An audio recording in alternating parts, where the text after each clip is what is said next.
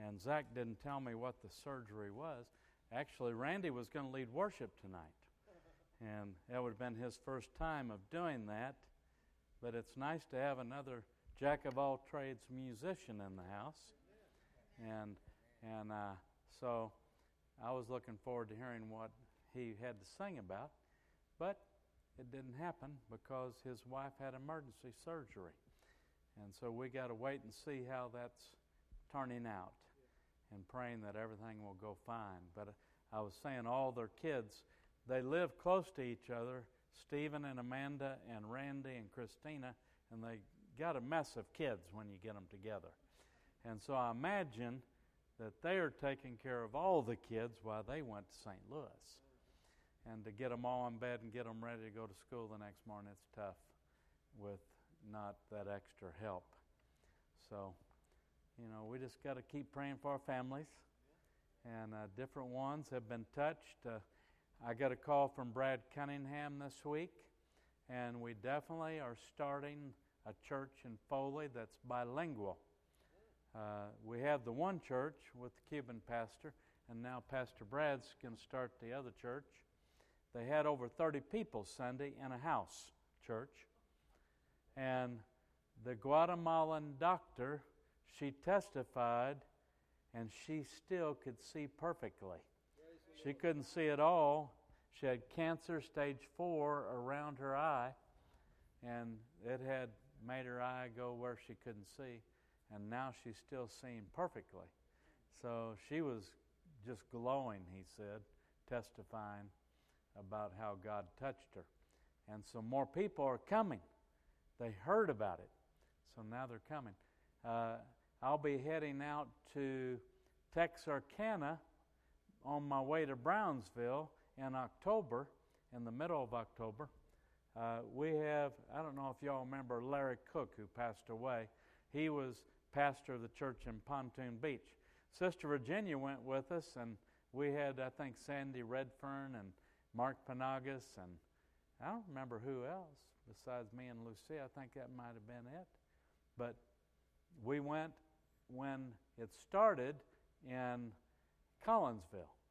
I think it was, wasn't it? And it was in a rental. And we were there for the founding service. And we laid hands and prophesied over it. And then he started the church, and they ended up moving. And then they actually bought a building from a friend of mine, Dr. Eddie Brown, who is the doctor and president of Destiny Bible College or University. But Eddie Brown had used to work for Brother Gorman back in the 70s. And so he was over Destiny Bible College Ministries, and that's who Bishop Ronnie Webb's church uses as their covering through their ministry classes. And so we hope to eventually do something like that where people can get a bachelor's, a master's, or a doctorate degree in the ministry courses. And so, anyway, Brother Larry Cook's son, Caleb, that's his youngest son, has been a youth pastor in Magnolia, Arkansas for a few years. And since they got a new pastor, he felt like he needed to kind of bow out and move on. So he went 40 miles away, and they've got about 3 or 4 families already that are meeting like a little house Bible study. And he wants me to come down and set them in order. And we're going to have another church start in Texarkana. He said he lives on the Texas side. That's one of those towns that's right on the border. It could be Arkansas or Texas. But he said that he lives on the Texas side of it. And so we'll be having another church. Brad wants to name his church Christian Family Fellowship of Foley this time. So it's an extension of our Christian Family Fellowship International. And so God's rebuilding our network again in the United States. And we'll be going down to Brownsville after go to Texarkana, get my town straight here. And we'll go there and hold a conference with Brother Herman Gutierrez. And then I'm going over with Brother James Littleton, Sister Virginia. He calls her his spiritual mama. But he also calls Lucia his spiritual mama. So he's got a lot of mamas and the papas. Start a singing group, I guess. But anyway, I'm going to go and be there as the apostle to help establish them. And I forget the exact town. It's by Mission, Texas. They're close to Doug Meir. And so I'll do a 2-night meeting there.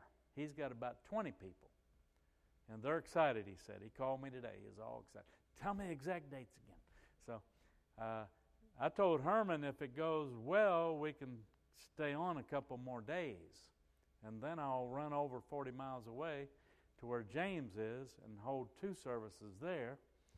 And then travel back to Gonzales, Louisiana, and New Orleans to hold services with Garland and Beverly Bilbo. So that'd be a full about 12 days of ministry with very little lag time in between. I told Lucia, if I definitely end up in New Orleans, I want her to come down. And I don't know if somebody ride with her or drive with her, but I said if you can come down, meet me there, then you can be in the services there and enjoy some time there with your mother for a day. And, because she's not getting any younger, Anyway, this is part 2 tonight of Inner Healing, talking about healing the broken hearts and how does that work. But I didn't get my laptop correct again without Zach being here. He sets it up and then I mess it up. And I don't know how I mess it up because it sure seemed like it was supposed to work, but I couldn't get it to come on where I made the document. So anyway, I had to go back to my old way and had to print it. So anyway, let's go ahead. This is part 2. Last time we talked about healing, and the word healing in Isaiah 61 means to cure. It's a Hebrew word that means to cure. So God, when He heals something, He wants to cure it. If you are healed of a disease, you are cured. No longer are you sick from it. So anyway, Isaiah 61, verses 1 through 3. I wanted to read all 3 verses today. Didn't have to, but I wanted to anyway, because they're so good. You can't stop with just one, kind of like Lay's potato chips. The Spirit of the Lord God is upon me. Aren't you happy when the Spirit of God is upon you? I mean, the anointing. My sister, I'll testify for her, might have her, she might get some testimonies Sunday before Zach preaches, but she told me, she came up, I had that word about somebody's knee bothering them. I thought it was the left knee. And so she said, well, that has to be me. And so she got up. She said, I wasn't afraid to come to the front and get prayer. But she said, as soon as she got right here, and I was standing here waiting on her, she said her heart started pounding out of her chest. And she started to shake a little bit. And when she got over there and laid my hands, she just shook all over. And you had your hand on her knee. I had Chelsea lay her hand on her knee as a point of contact. And all the pain left her body. And she said she has not had pain in her knee since. And she's been having it for a long time. So we thank God for that. And did you feel a heat in her leg when you were doing? Your hands were sweating. See, that's a sign, in my ministry anyway, of healing. My hands get really hot. And I feel almost a pulsating go into people. Well, she was shaking all over, so she got a touch not only in her knee, but all over. And she's just tickled about it. And others too. I know Tara, Dave's counting the offering, but Tara was shaking over here, and I think she fell out in the spirit. But then Cookie was trembling and shaking under that anointing. And it just never ceases to amaze me when God does that, how He touches people's bodies. And then John's grandpa's eye, he was able to see. He was so happy.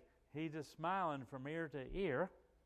But when the Spirit of the Lord God is upon me, because the Lord has anointed me.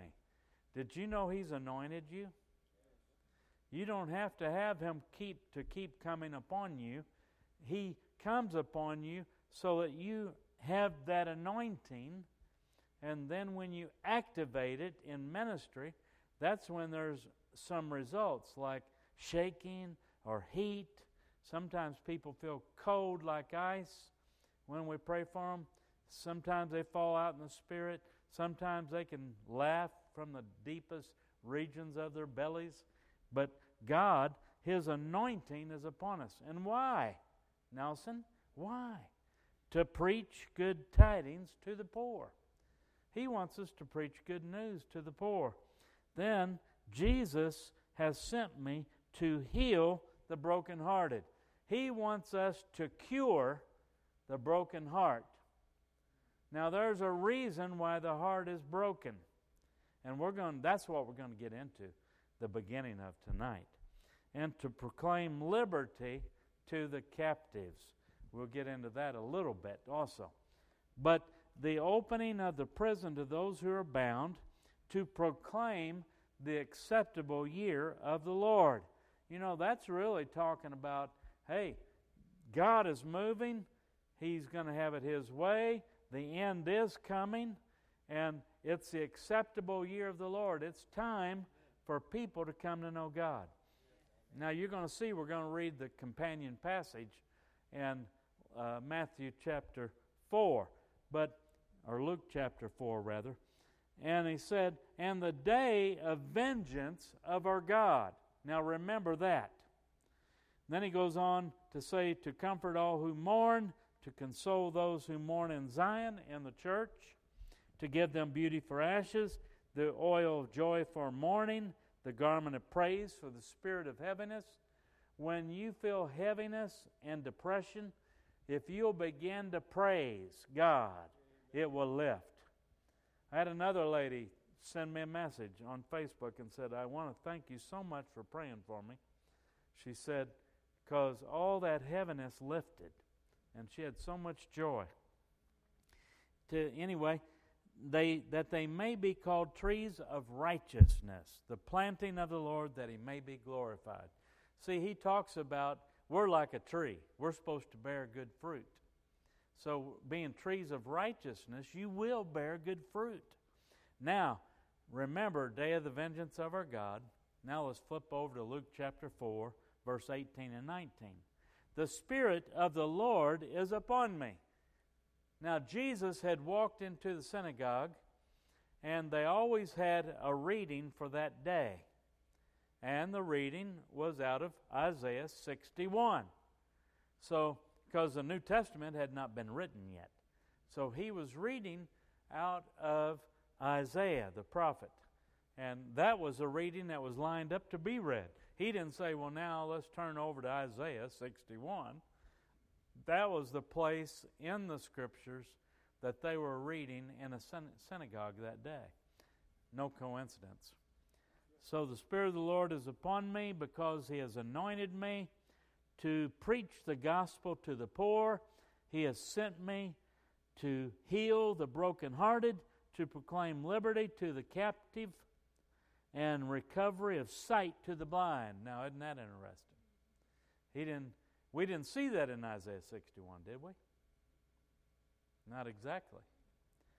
And to set at liberty those who are oppressed, and proclaim the acceptable year of the Lord. Then the Lord closed the book. Well, guess what? He did not read in the day of the vengeance of our God. He closed the book. He was not there. He is the one who will declare the vengeance of God upon those who have not chosen to follow Him on the day of judgment. He'll say to some, enter in, my good and faithful servant, well done. And then others He'll say, depart from me, I never knew you. Even though they went to church, even though they sang the songs, even though they said they were believers, they did not know Him. They did not truly believe and follow Him with their hearts. They were religious. Religion will not take you to heaven. It will not allow you in the gate. But it's only those who have given their heart 100% to the Lord and allow Him to be Lord of their lives and are doing what He's called them to be doing. Hey, salvation doesn't cost you anything, and on the other hand, it costs you everything. It costs you nothing because Jesus paid the price for you to be able to enter in. But it costs you everything because He expects you to give your life to Him. Amen? So you see, without that, you're truly not going to have a place in the kingdom. I just want to ask you that question. Have you given Him everything of your heart? Or are you still trying to make all the decisions? See, God wants you to give your heart 100% to Him. But anyway, He didn't say the day of the vengeance over God. It's not time for judgment. He came to bring the acceptable year. It's time to know me. It's time to follow me. It's time to be healed. It's time to be well. It's time to see that He gave His life on the cross and He was resurrected from the dead. Amen. He became Lord and Savior of our universe and our lives. But it wasn't time for judgment. Thank God. A lot of people had been going to hell that day. There's still a lot of people going to go to hell unless they give their life to Jesus. That's very sad to say. All right, the number one point is this. To bind up the brokenhearted is a phrase. It's a descriptive phrase of the place where the Holy Spirit dwells or deals with the traumatic incidents that happen in our lives.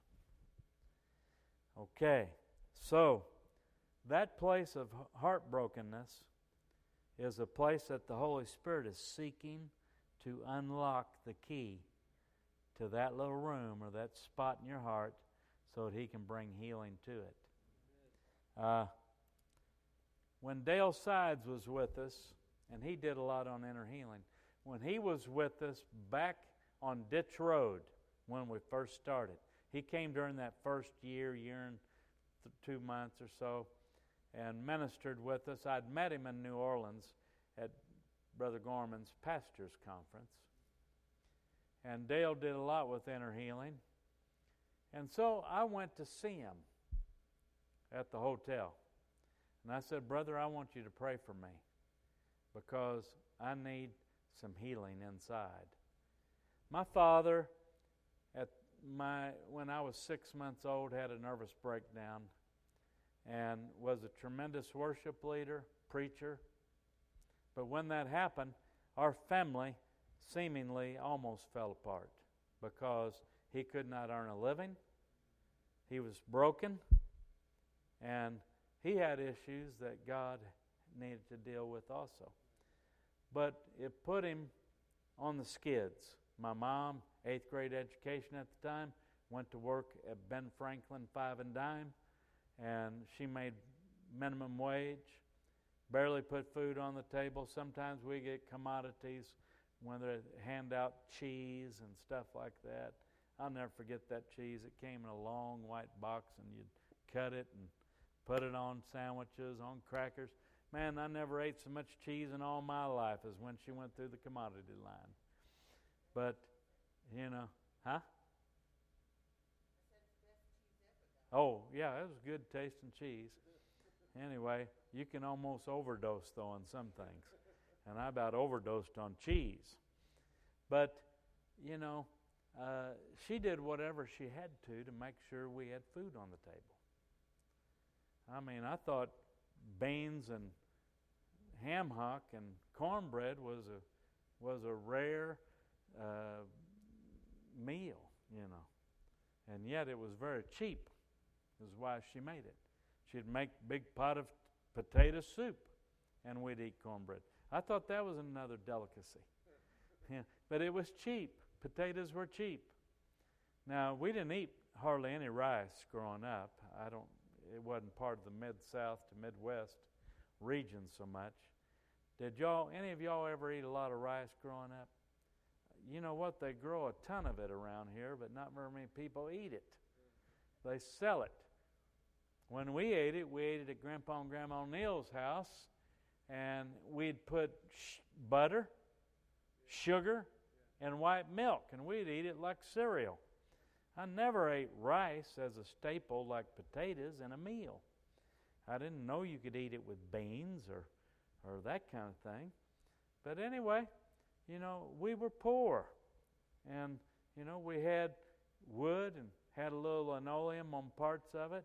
We put a box fan in the back of the shotgun house to suck out the hot air at night and come around the windows and blow a little cool. Usually it's kind of damp air when you're running a fan around, but it'd get cool. You'd get under the covers by morning. But we survived. And my father had issues. In fact, my uncles came over because my dad thought he was a Nazarene and he wouldn't shave. And so they hauled him off to Farmington to the mental hospital where he received shock treatments and suffered. And he hated that place. He was a brilliant man. He had a genius IQ and smarter than all three of us kids put together. But my mom had the common sense, see. And so I'm glad I inherited a little bit of his smarts and a lot of my mom's common sense. And but anyway, make a long story short, there was a lot of suffering. My father came to one of my baseball games, Little League game, when I was growing up, and I was a star. I pitched, and I was in the championship games most of the time, and all the leagues I played in. The first game I ever pitched in high school, I threw a no-hitter down in Doniphan and hit a grand slam home run that day over the fence down the left field line. I said, man, this was a perfect day. This was the best day of my life. Of course, we won by the 10-run rule, so I only had to throw 5 innings. But, it was remarkable to go through. Yet, he never came to the games. He didn't come to my basketball games. And I was a pretty tenacious player. But, and that was kind of painful. He might ask me, did y'all win? And that was about it. He didn't say, did you play good or did you score any points? My mom came to as many games as she could. In fact, Sister Virginia, she would sit next to Rick Lansford's mother at the baseball games. And Ricky Lundry, his mother was there too. But she'd sit next to Ricky Lansford's mother at the basketball games. He was a grade behind me. And so, anyway, she would be there. But, it's not like your daddy being there. You'd like your dad to be there, but he wasn't. And so I grew up kind of tough emotionally. I hardened my heart a little bit against that, and I looked up to the coaches, and I looked up to my brother and my uncles and my grandpa as the men in my life. You have to. You need a role model here and there. And I ended up going through all these years, having my kids, coming to Missouri, and here we are starting a brand new ministry, and I have Dale Sides come, and he's talking about healing, fragmented soul. And so I said, well, Dale, I want you to pray for me. And he prayed and asked the Holy Spirit to show me where that crack was, that hurt in my soul realm. Where was it? And in my memory, I saw me sitting on the bed, and in the house, the shotgun house, we had a cutout. And you could see from my brother and I's bedroom, through that cutout, we could see the kitchen. And so my sister was on one side, my brother was on the other. I was about 4 years old. And I saw my dad reach back and slap the fire out of my mama's face. And at that age, I didn't really remember it until he prayed. Just like it was yesterday. I saw it. And I heard myself at 4 years old say, I hate you. I hate you. You're not going to hurt my mama. And the next day, my 2 uncles, Uncle Roy and Uncle Charles, came and picked my dad up and took him to Farmington, to the mental hospital. And so there was an abandonment my father was gone. Yet there was peace in the home. You know, you feel guilty, but it feels good because you have some peace. And my mom worked hard. And my sister and my brother helped look out after me. And my grandmother, who lived across the street. And then Ken and his family lived up the street from us. So I had lots of people watching after me. Sometimes too many. I got in a lot of trouble. I got a lot of switching over that. Aunt Dorothy washed my mouth out with soap one time because I said, darn it, you know, and is a byword is what we called it. She said, that's a bad word. And she went and got the soap and rubbed it on my tongue. I never said that around her again. I probably didn't ever say that word again. It worked. Praise the Lord. But anyway, when Dale Sides prayed over me and I saw that, I said, oh. I said, no. I said, oh, Daddy. I said, I'm so sorry that I said I hate you. Because I love my dad. Everybody, you love your parents, even when they're bad sometimes, even when they're weak, even when they mess up. You still love them. You just don't like them a lot of times. But I told my dad with my eyes closed and tears running down my face. I said, oh, Daddy, I'm so sorry. I don't hate you. I said, God, heal me. See, the Holy Spirit took me back, and in my vision, I felt the arms of Jesus wrapped around me and my brother and sister. And it's like he said, Dale said, what are you hearing? I said, the Holy Spirit saying, I was there when that happened. And I kept you safe. And I was, because they removed him from the home. And he got some help. It wasn't tremendous help, but it brought peace, and he did come back home. And eventually he got some healing. Thank God for that. After I'd moved to New Orleans, was ministering down there, he actually started pastoring again for a little while. And so there was a redemption of our relationship, but God took me back and showed me the deficit that was in my own heart. And so the hardness or the protection over my own heart probably kept me from embracing others like I needed to. You know, and my children were always loving.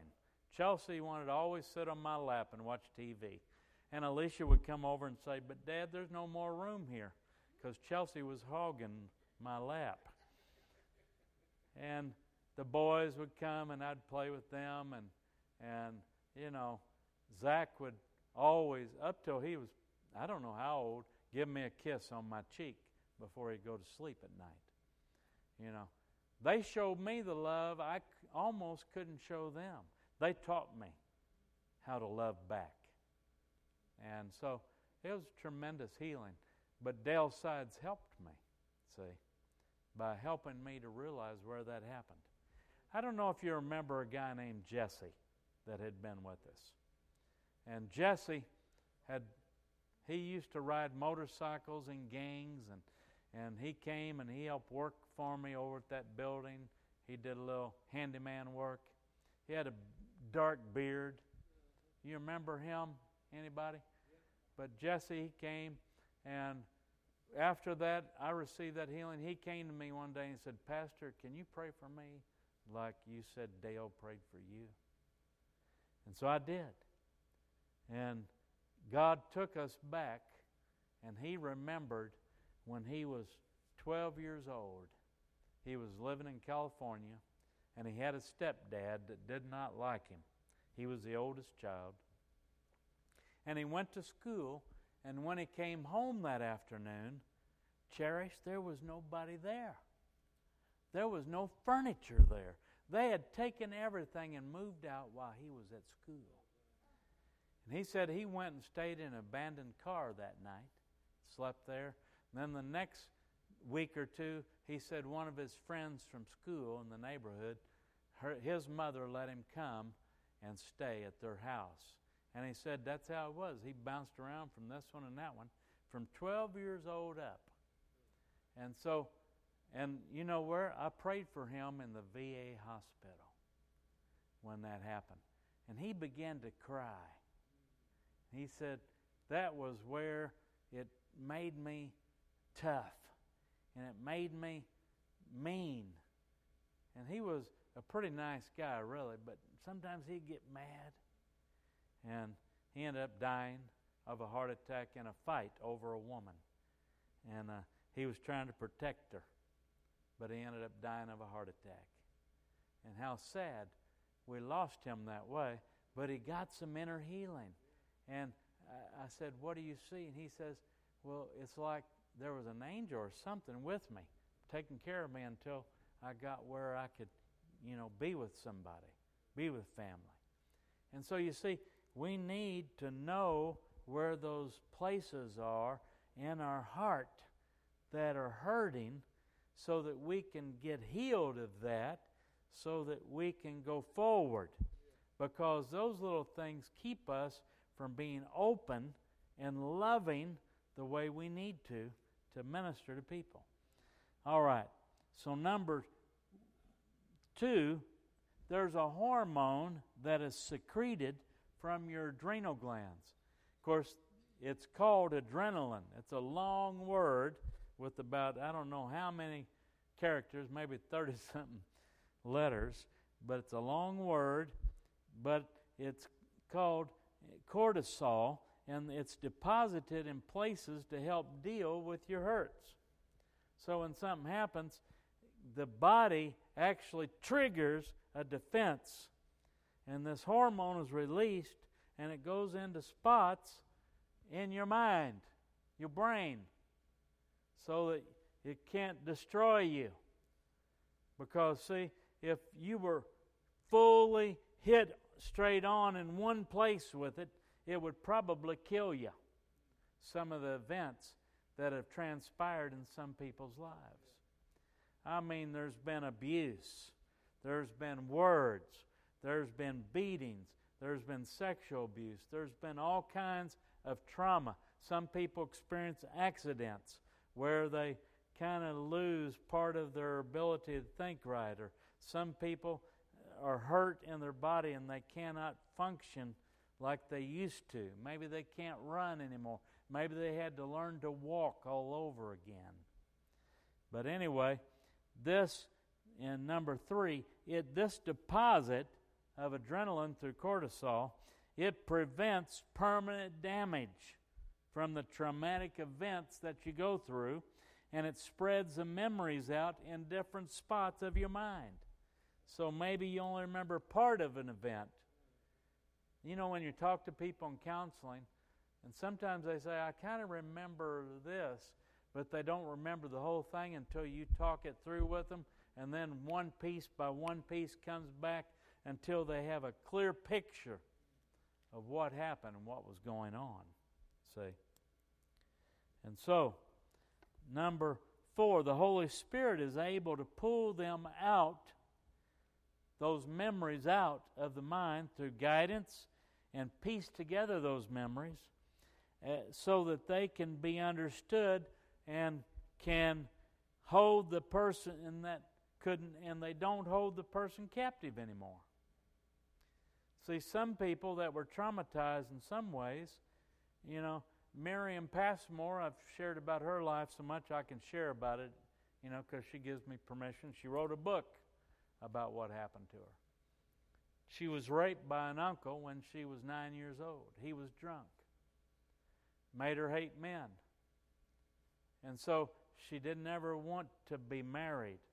But she had an older man come tell her, well, if you'll let me have sex with you, I can make you straight. But all it did was allow her to have 2 children, a son and a daughter, which were gifts in the long run from God. And but she still needed healing. She lived the life of a lesbian for 25 years in Miami. I met the lady she lived with for many years. She came to my Bible study on Wednesday mornings in Florida before Miriam ever came to the church. She came like 2 years, 3 years before. And she loved my teaching. But then later on, Miriam got led to the Lord by a man that was not Southern Baptist, but Independent Baptist. And he led her to the Lord at the power plant. So she confessed Jesus as Lord. But he said, I can't help you with the rest of it. You need to go over and see the pastor at Christian Family Worship Center. And so that Sunday, and two, Glenn Dunn's father was her overseer at the plant. He was over all the security guards. So a minister in the area that was a good friend of mine, his dad was her boss. So he also said, yeah, I'll go over to that church. So when she came and I prayed deliverance over her, and the 13th spirit was the spirit of lesbianism, and it left her, and then she became free, and then she went through counseling with Hank and Millie Bowles. She went through counseling with me, and she went through counseling with another lady, and we kept her involved, and she took the ministry school classes, and she became an ordained minister. But she got help, see, and she remembered what happened to her after I was praying for her one day. And so her uncle was on his deathbed at the hospital. And she goes to see him. Said, I needed to see him and tell him I forgave him for what he did to me. By now, he's way up in years, because by then she was a woman probably 40 years old. So she went and saw him, and she told him, I remember what you did to me when I was 9 years old. She said, but you know what? Jesus has healed me, and I forgive you.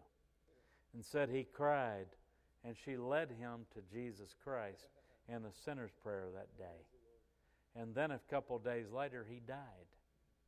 And they asked her to preach the funeral. She ended up preaching the funeral, led a man that abused her, led him to the Lord, and then preached his funeral. She truly was healed of that hurt, that wound down inside of her heart. So you see, God can do it. But the Holy Spirit is able to pull out those memories like roots to where they don't have a hold on your heart anymore. And then number 5, the church world, see, has failed to utilize the gifts of the Holy Spirit to bring this healing, while the world tries things like hypnosis to try to deal with those memories. Or a psychic. They'll try to use these things that are from more or less the carnal side, if not even the dark side, to try to get somebody some healing, when we already have the tools that we can work with them. Proverbs 25:2 says, there, it is the glory of God to conceal a matter, but the glory of kings is to search out a matter. So you see, we bring glory to God by searching out things that need to be brought out so that they can receive their healing. And then we see that it says in number 6, the Holy Spirit helps to search out the memories or the problems and reveal the truth to bring His cure, to bind the broken heart. And that word bind, is an important word. It helps to bring healing. To bind up. What did we look at Luke chapter 10 in verse 33 and 34, but number 7, to set at liberty them that are bruised, and not then, but them that are bruised. That word for bruised is threuo, and it means the breaking into pieces or the shattered part in the soul or shock to the mind. So when an event happens, it shatters a person. It destroys them for a time. Somebody says, what's wrong? they don't even know where to start to tell you what's wrong. It shattered them. It broke them into pieces when the event happened, whether it was abuse or whatever. But you know what? God wants to bring it out, excuse me, so He can bring healing out. Amen?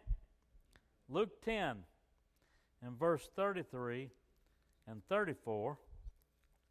Pastor Ken, won't you read that while I put this cough drop in my mouth?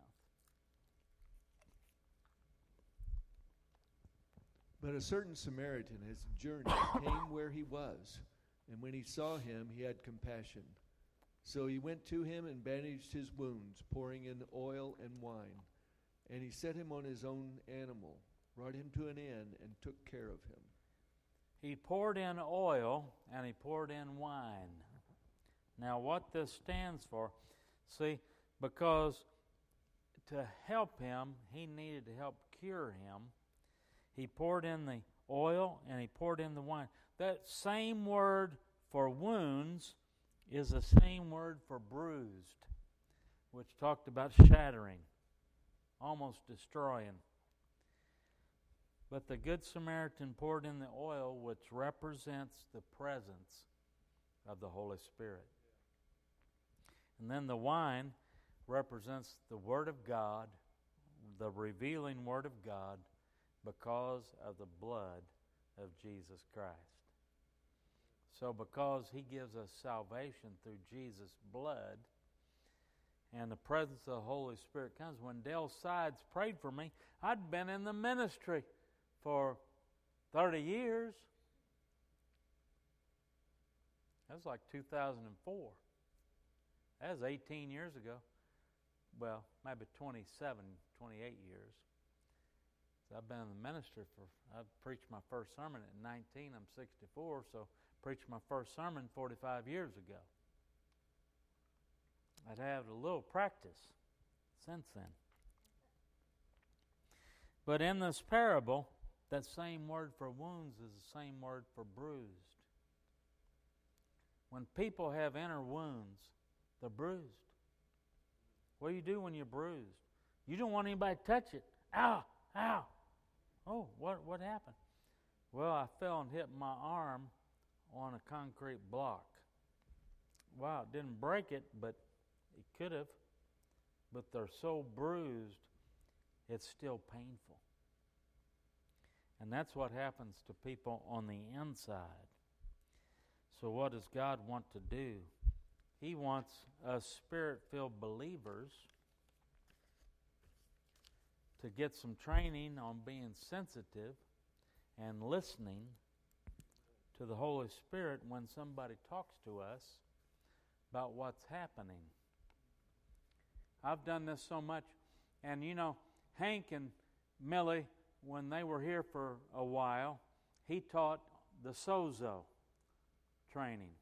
Really, that's what sozo is. It's a healing of the wounded hearts. It's digging in. I don't know whether to say who it was, but somebody's father and mother were visiting, and the son asked me, he said, Pastor Kevin, can you come talk to my dad? And we were there, the mama was there, the son and the mother and dad was there. He's almost my age, I'd say.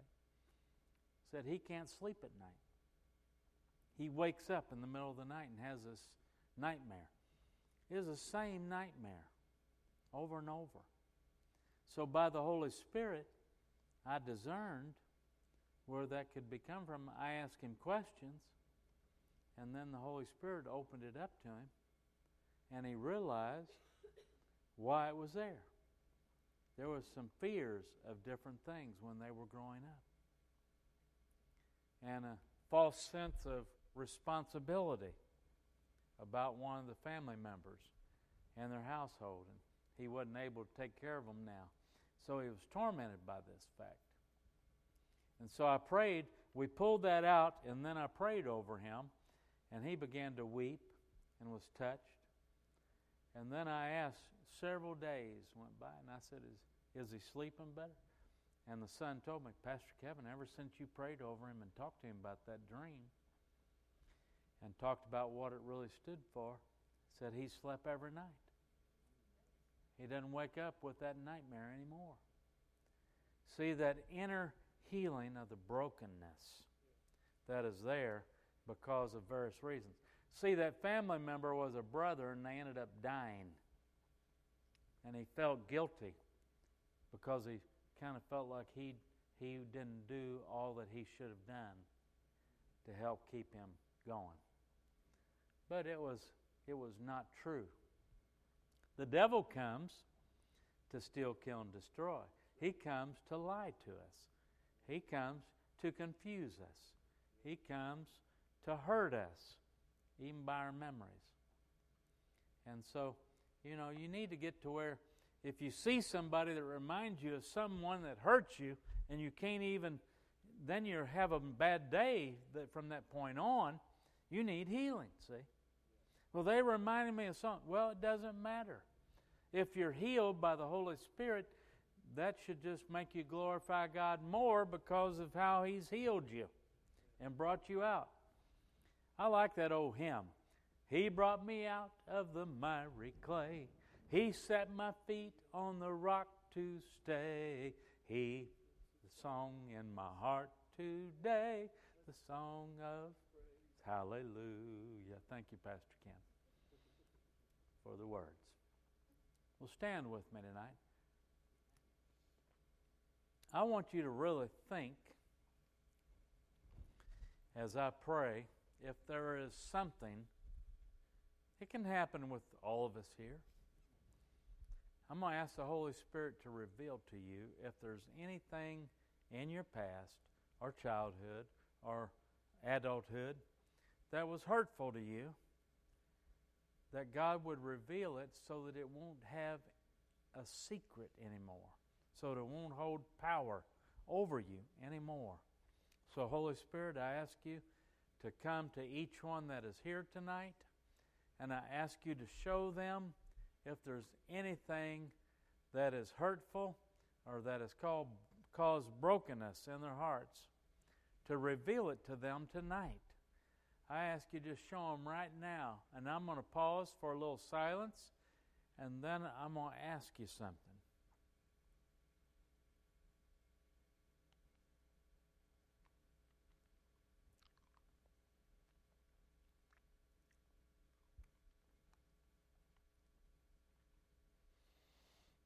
He may show you a picture of something. He may stir up a memory.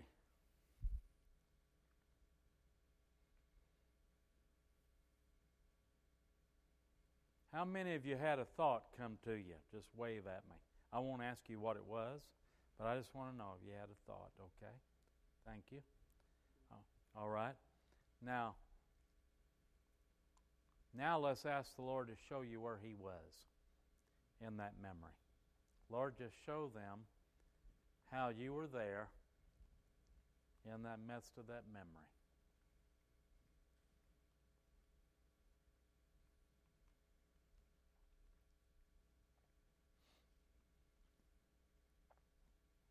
It might have to do with your protection. It might have to do with how He got you out of it.